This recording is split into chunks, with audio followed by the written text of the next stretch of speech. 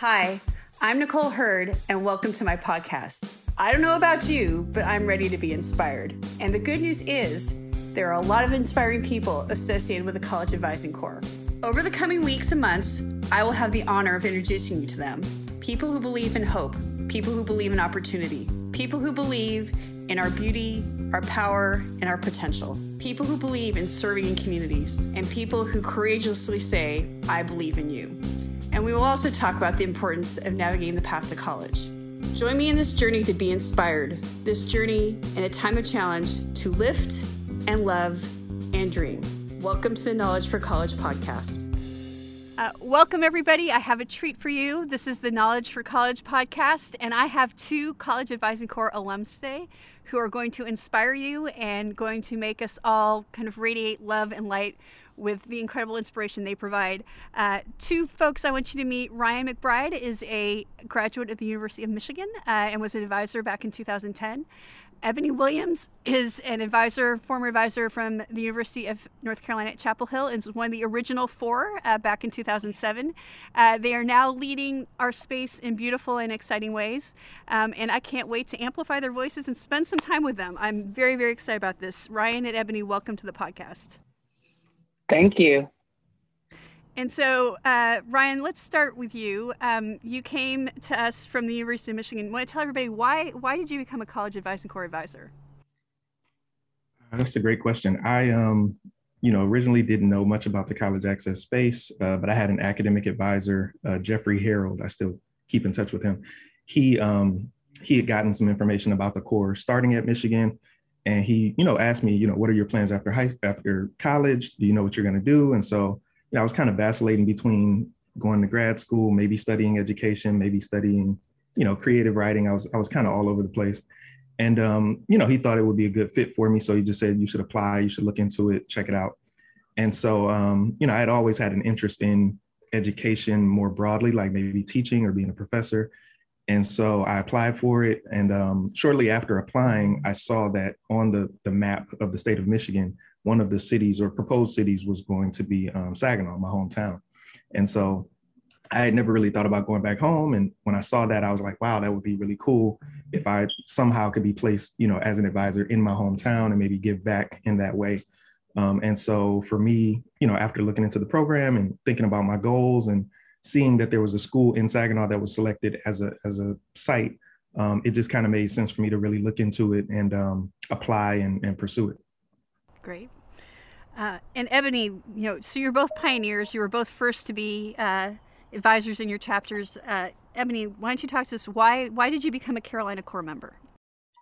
Yeah, so I was a senior at Carolina coming up on spring semester, and I wasn't exactly sure what the next steps were going to be, but I knew one thing for sure, like I loved working with young people. I knew though that teaching was not my calling, but I wanted to do something to work with young people.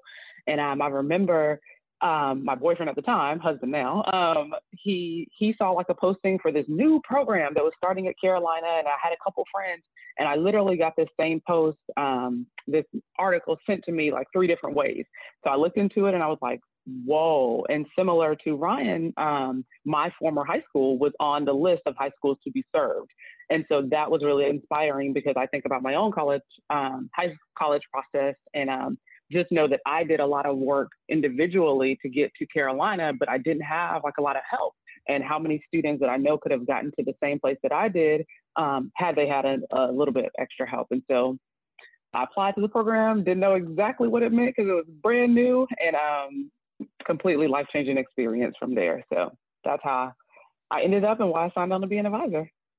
Well, look, at the two of you not only did an amazing job at your schools, but you actually lifted us all up in beautiful ways. I can remember, Ebony, going with you to Texas to testify in front of the commissioner and the board to get us into Texas. And we now have 120 plus advisors in Texas.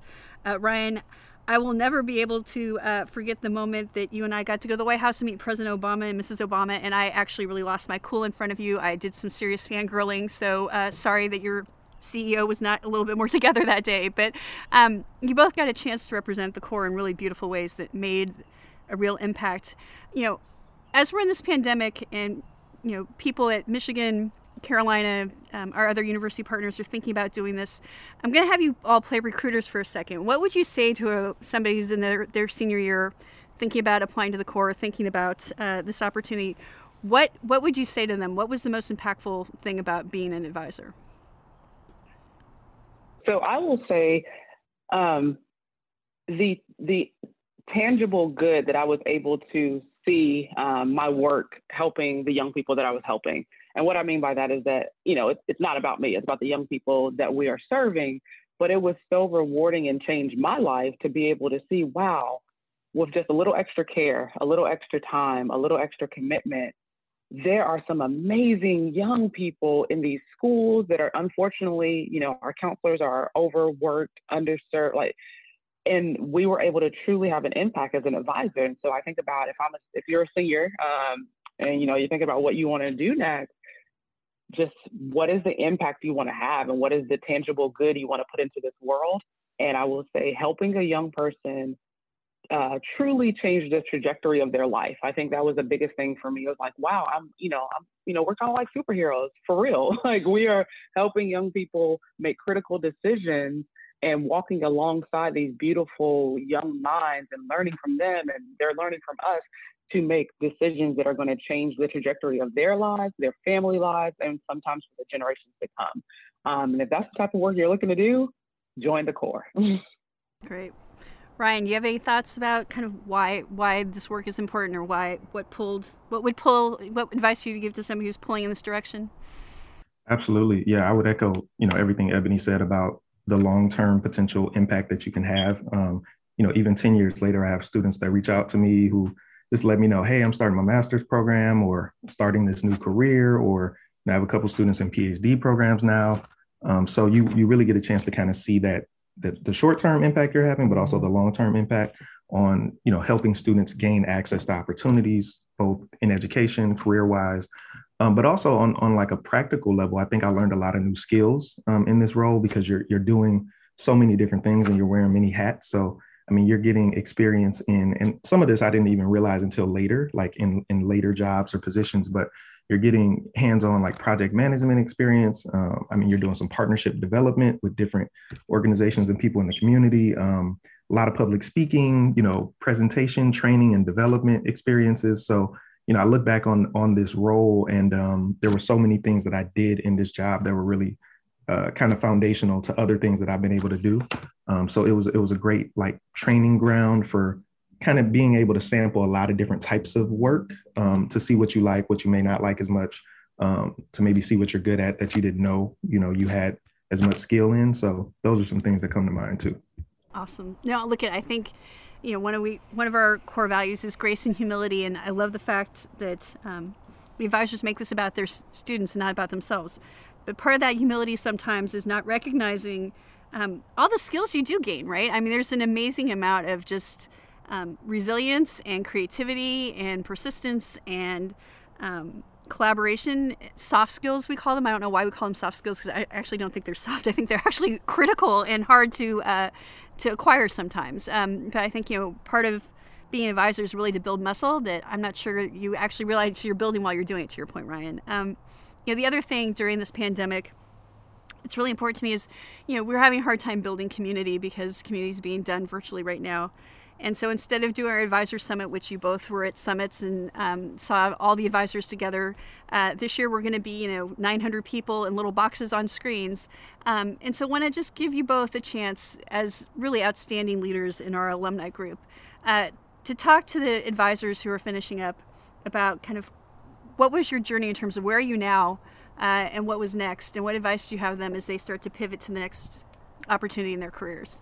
One thing I just want to kind of loop back to what Ryan was said. I completely agree. I still draw on skills that I learned as an advisor, and this is 14 years later now. And so just wanted to double down on that point. But I would say my journey after the advising corps was really a journey of I know I still love this aspect of college access and success, and where do I want to find myself on that spectrum? And when I first finished the Corps, I found myself wanting to do more of the higher ed and success. So I went and got my degree at NC State in higher education administration. and spent some time working on the higher ed front because, again, on the trajectory of this journey for young people, all of it's important, both the access to college and the success while in there.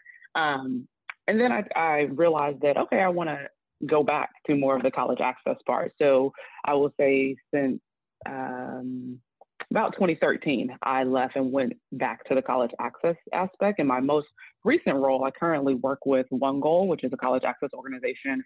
And I'm a senior director for post-secondary program and partnerships, which is really exciting because it gives me the opportunity to, one, I lead a team that really helps to support our students through whatever their post-secondary pathway may be. And I get the opportunity to make and build partnerships for our students to make sure they have viable places to go and actually be successful. I will also share that I am currently on maternity leave, and when I finish my maternity leave, I will be exiting One Goal, and my newest role, which this is not news, it's not like it's a surprise to One Goal, everyone already knows, but my newest role, I will be Chief of Staff for 4.0 schools. So if I think about the ways that having been an advisor just helped me to, like Ryan was saying, you get to dabble in a lot of different aspects and get a lot of different skills, such that 14 years later, I was able to look at my career and think about where is it that I want to go next with my career programmatic. With, do I want to be on a programmatic front? Do I want to do development? Do I want to, be more of kind of a synergy between the two of those? And I found for myself that's where I wanted to lie, which is being at the sort of crux of the program and the development, and really working alongside the CEO to make success for that. So I'll be transitioning into that space at the end of March. And again, I still credit the advising corps as a part of the success that I have had in my career and some of the skills that I've learned. Ebony, congratulations on your gorgeous family, and also congratulations on your new job. There's lots to celebrate in the Williams household right now. Ryan, you want to talk about it? Want to talk about your kind of post-core journey and where you are now? Sure. So similar to Ebony, I actually, after the core, went back into the master's in higher ed, and really thought that I wanted to stay in the higher ed space. So I was in higher ed for maybe about 3 years, doing community outreach work at first, and then I spent about a year as an academic advisor, and really enjoyed the higher ed space. But I just wanted to change to try something different outside of the state of Michigan. And so I kind of had to broaden my search, since I wanted to move out of state and move to a bigger city. And so I landed in DC for about 2 years at the College Success Foundation, where I was kind of working sort of at the intersection between like philanthropy and college access to a certain extent.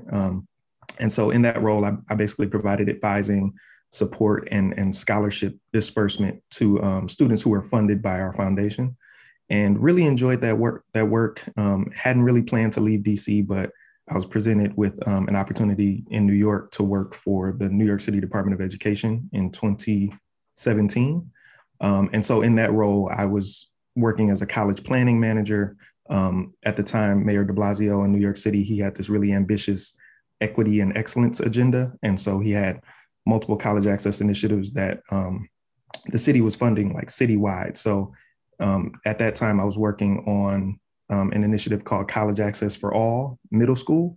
And so every single middle school in New York City, like 510 middle schools or so, receive funding to take students on college visits, provide workshops and other college readiness support. So I was able to do that for 2 years, really, really enjoyed it, had a great time, but I kind of wanted to be in a role where I would be able to provide more training and professional development.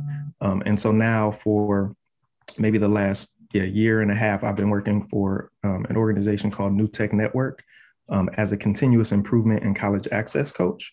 And New Tech Network is essentially like a national network of schools across the country. So we have 250 schools across 25 states.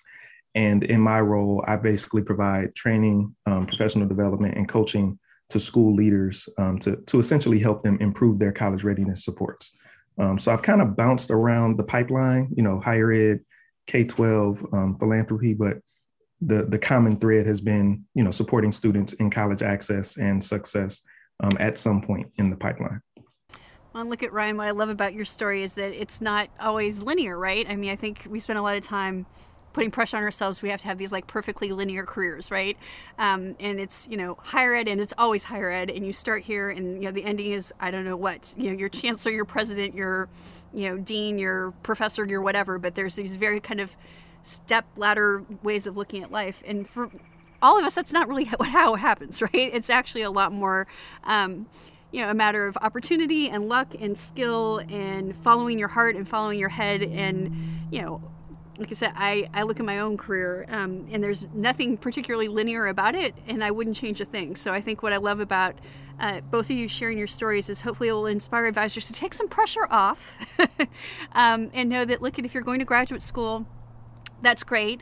And if you love it and you stay in that space, that's fine. And that's awesome. And we'll all be here to support you. And if you decide to pivot, that's great too, right? I would never recommend a PhD in religious studies as, the first step in nonprofit, national scaling management. But I also don't regret the fact that I did it, right? And so I think it's really about being nimble and following your head and your heart in ways that lift you up and lift the people around you up so that you can make a contribution. And I love that about both of you. I want to talk to you all. The College Advising Corps is in this incredibly important moment as an organization. And as the CEO, I want you both to hold me to account. So, we're in a moment where I think we're having some long overdue and important conversations about racial equity, about racial injustice, and about how we lift diverse voices, how we create pipelines of talent, how we really start to lean in. Diversity, equity, inclusion is absolutely in College Advising Corps' DNA. And I'm incredibly proud of how many students we've served and how many of them have been people of color and how many advisors we've had and how many of them have been people of color. But I'm also aware every organization has blind spots. And I'm also aware we can always get better. So can you both talk to me about kind of how CAC fits into your kind of thoughts about racial justice and what you want to see as an alum or what you want to see in the world as you sit as, young leaders in the education space? What is your kind of hope or your dream, or where are you leaning in on these issues right now when your voices are so important? And I'm so glad you both agreed to be with me today. But want to give me some thoughts about that? Where we are as a society and just leaning in, thinking about racial justice, DEI, one of the biggest things that seems to be coming to light for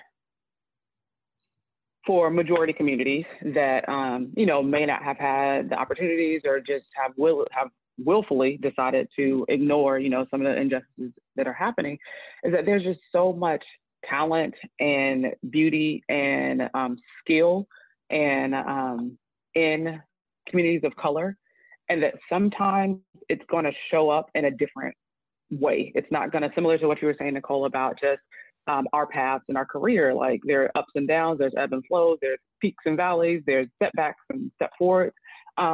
Sometimes the skills that people of color have or bring to the table are not going to look the cookie cutter experiences that the majority community have had. And that's just literally because of what is set, the systematic racism sometimes, and just the barriers that are set forth in our country. And so what I want to see and would love to see from the Advising Corps is just, as we're recruiting advisors, as we are working with the students, being sure to honor the different ways that leadership shows up, or honor the different ways that creativity, entrepreneurship, all of those skills show up, and being sure that it's not, if you kind of don't fit in this very prescribed box of what we think leadership is, then you're not going to be a great advisor, because sometimes someone may shine in a particular area and be a great advisor to help change the lives of some young people, and maybe their grades or whatever the case. Now, I'll say I don't know exactly the criteria of being an advisor nowadays, but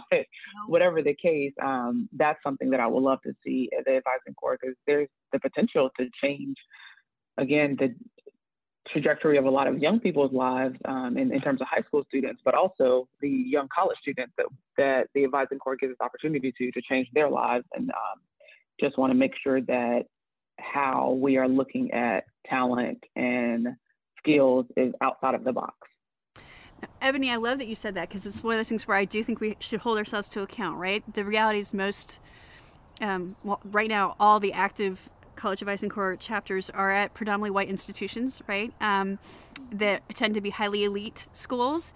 And when you're from that highly elite space, you sometimes have these gigantic blind spots, whether they're willful or not, around community college, right? Around the diversity in higher ed, around non-traditional paths, around really seeing talent in all sorts of ways as you're kind of calling us to do.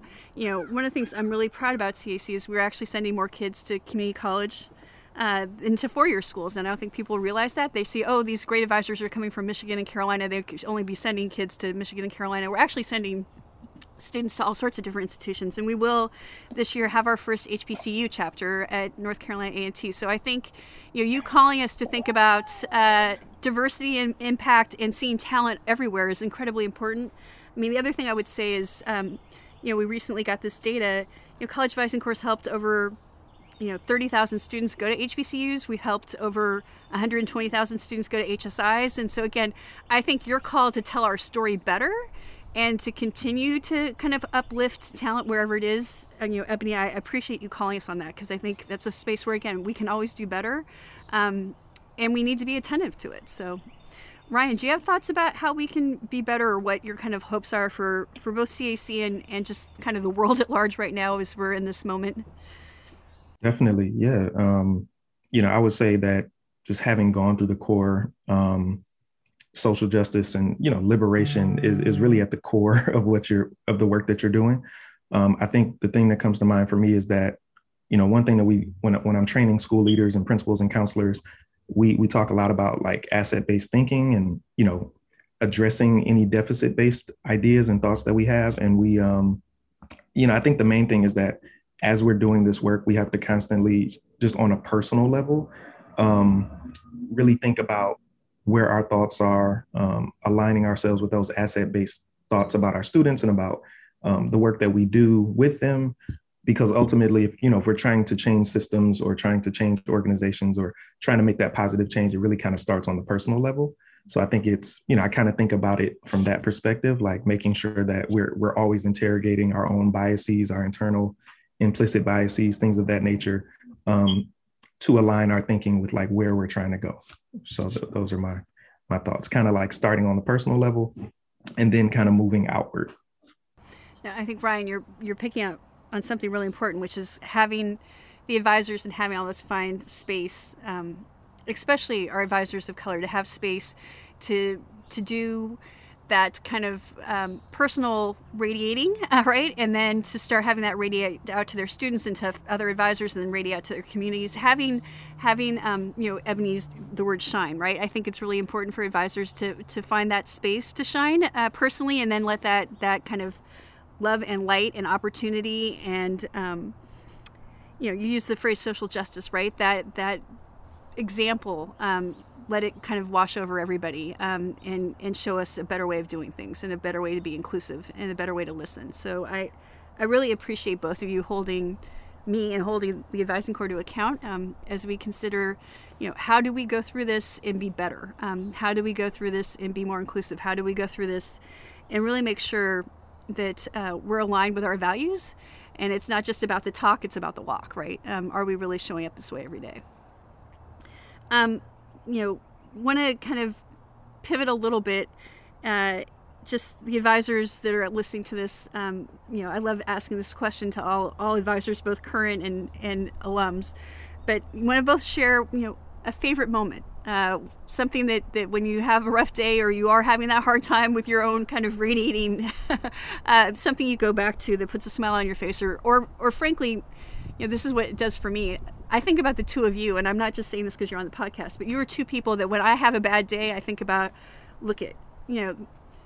the reason why you got up this morning is because you're surrounded by amazing people who motivate you, like Ebony and Ryan. So let's get up and do this, right? So will you two want to share kind of a favorite moment or what keeps you going when you think back at your Advising Corps time?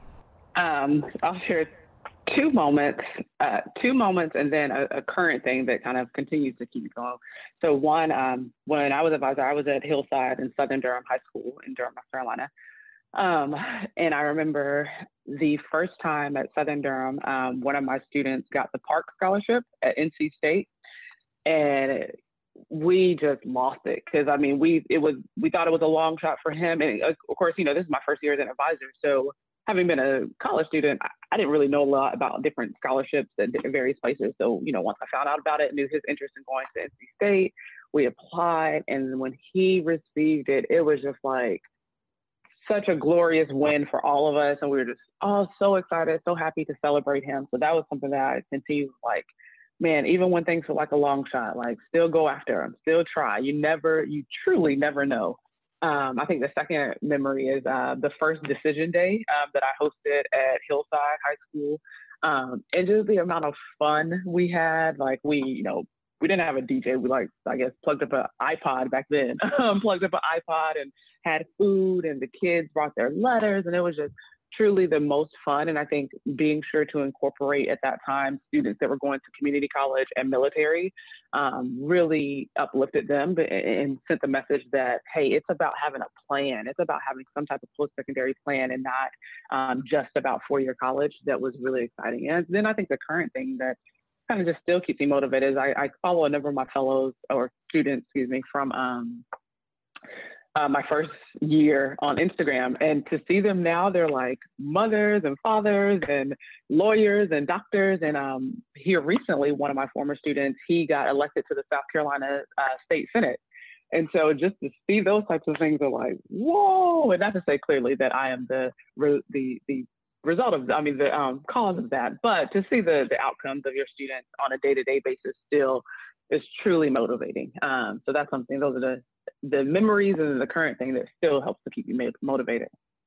Ebony, I love the fact that you're reminding us the importance of celebrating, right? I think, again, I know myself and I know a lot of alums and advisors, it's that constant need, like, you got to do more, there's always more work to do, there's always so much to do, and you forget to stop and celebrate, right? And some of the best moments, frankly, are the moments when we do stop and reflect and celebrate. So thank you for sharing those with us. Ryan, do you have some favorite memories?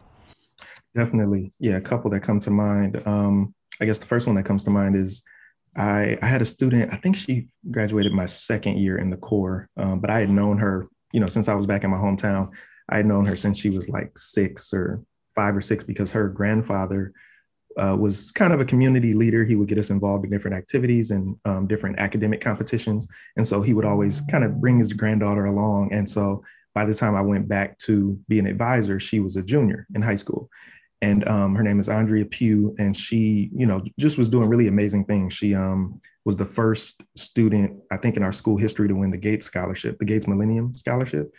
And so everybody was, super excited for her. And she went on now, and kind of like Ebony mentioned, just to see their progress, she's doing like a PhD now in, I think, environmental science at Florida A&M University.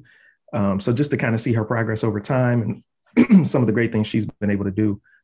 It was, rewarding to see that back then, but then to see her continue and many other students is just really great. But also Dr. Hurd knows about the Highway to College program that we had at Saginaw High School. It was basically like a passport booklet every student could receive. And the more college action steps that they accumulated, they were able to get stamps in their passport.